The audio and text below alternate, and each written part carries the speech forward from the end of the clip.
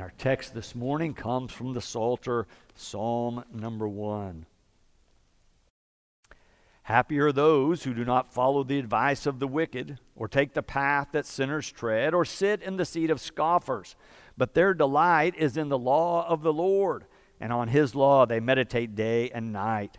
They are like trees planted by streams of water, which yield their fruit in its season, and their leaves do not wither. In all that they do, they prosper. The wicked are not so, but are like chaff that the wind drives away. Therefore the wicked will not stand in the judgment, nor sinners in the congregation of the righteous. For the Lord watches over the way of the righteous, but the way of the wicked will perish. This is the word of God for the people of God. So the most well-known story about John Wesley, who's the founder of Methodism, was this conversion experience he had in May 24, 1738, where he writes in his journal that his heart was strangely warmed. But in his journal, he also notes that hours before that prayer meeting where he had that experience, he was in a great church. And he heard the choir sing from Psalm 130. And here were the words he wrote that he remembered hearing them sing. Out of the deep have I called unto thee, O Lord. Lord, hear my voice. One of the Bible scholars I read this week was commenting on what Wesley wrote and how he used the Psalms so much in his journal and how they nurtured his faith life and how they led him to this experience of God's converting grace, where he said, I feel now I've been completely converted and I do indeed trust in Christ. The Bible scholar who was writing about it writes this: later, a psalm confirmed his experience of God's grace. Tempted to doubt his salvation, Wesley wrote in his journal, I lifted up my eyes, Psalm 121, and he sent me help from his holy place, Psalm 20.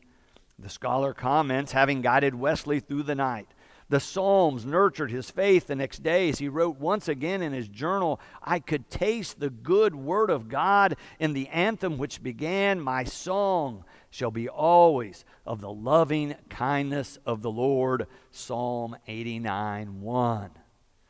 Wesley referred to the Psalms as a rich treasury of devotion. Have you ever thought of them that way, as a rich treasury of devotion, of something that could nourish your own soul and spirit and lead you in your life of faith? I'm afraid too many of us who are Christians overlook the wisdom of these ancient texts. We use them in worship, but do we ever meditate upon them as this text calls for?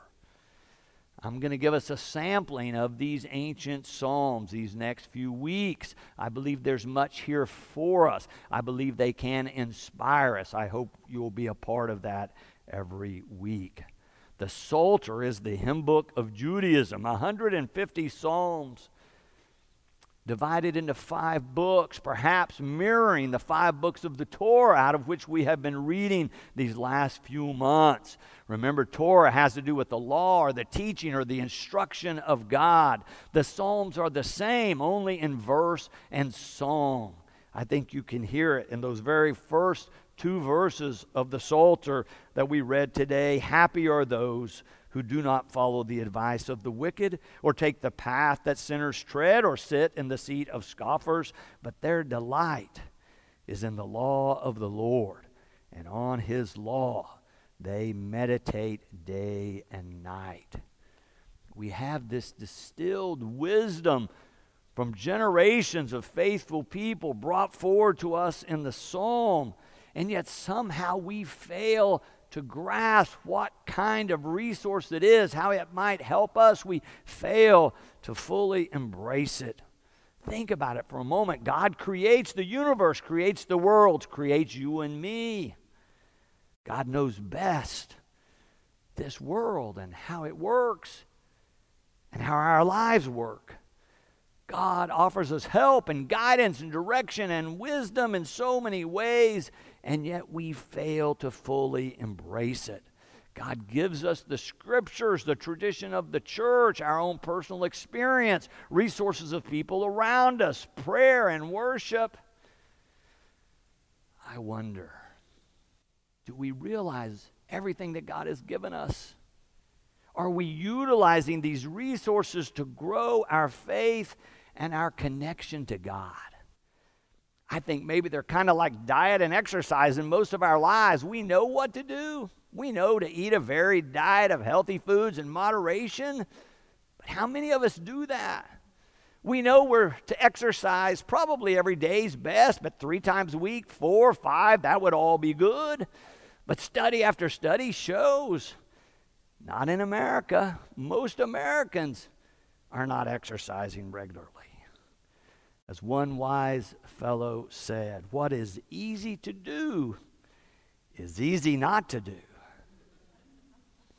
Right?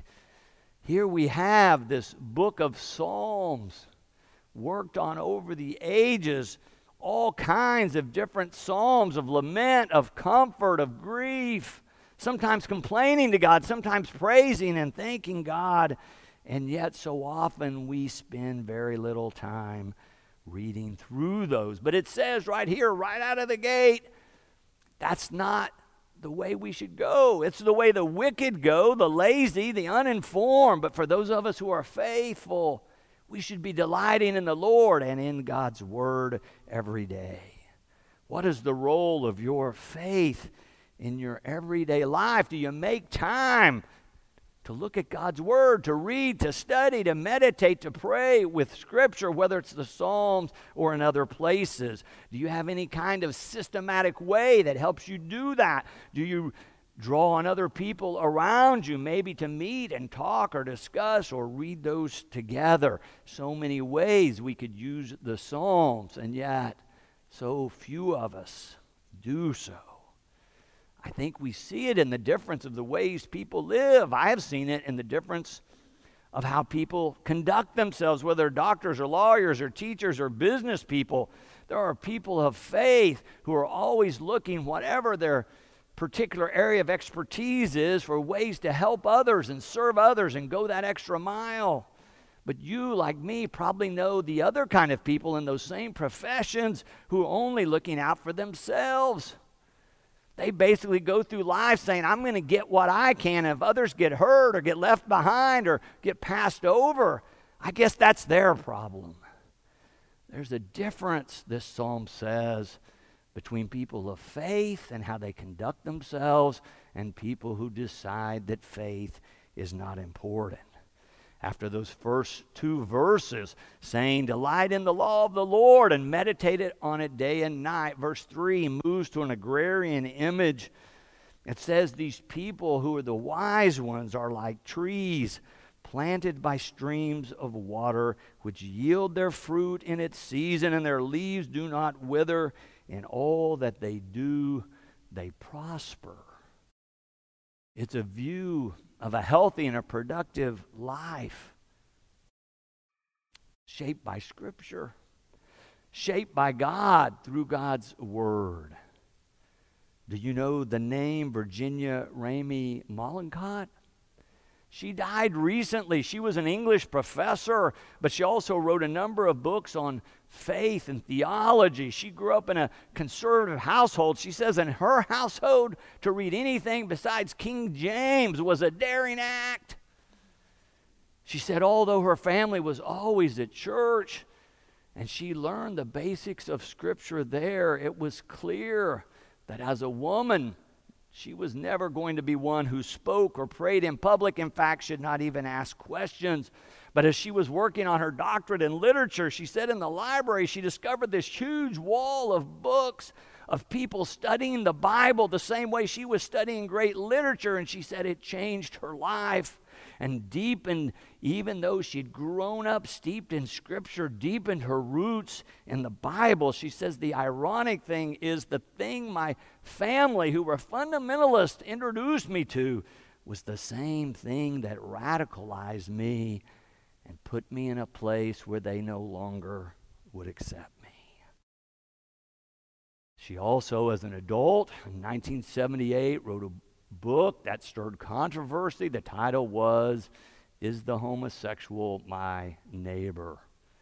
Later, she came out as a lesbian, continued to teach and write, but was a person in some sense of controversy the rest of her life. I read one of her books in seminary called Silence, Speech, Action. I want to read you a few lines of that book where she talks about the value of Scripture in her own life. She says, I continue to feed my spirit with great words from the past and present, the Bible, Christian and non-Christian mystics, classical literature, contemporary literature.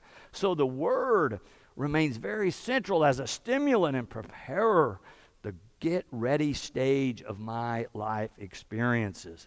Then when I begin to pray, for the first few minutes, speech continues in the foreground. Aloud or silently, I speak and feel my concerns for others and for myself. But even more important to me are the moments when the words recede, and in the silence I contemplate the one being, the fountainhead of my being and every being, the light invisible to every eye except the inner one. Sometimes during those moments, realizations come to me about people I should contact, attitudes I should work to change, growth I need to make, things I need to do. Sometimes on the back of my eyelids, I see energy pulsing toward me. But mostly, the peace, the love, the silence. This is the most delicate, difficult to protect, and valuable time of every day. I think you can tell that she is a person whose faith was fueled by Scripture. It's the same for John Wesley and all the saints who have come before us. They remind us to go to God's Word. We remember them on All Saints Sunday. I pray, may these saints, these everyday Christians who come before us be our role models, our mentors, our exemplars, inspiring us. May you go on this week to be inspired by the Psalms.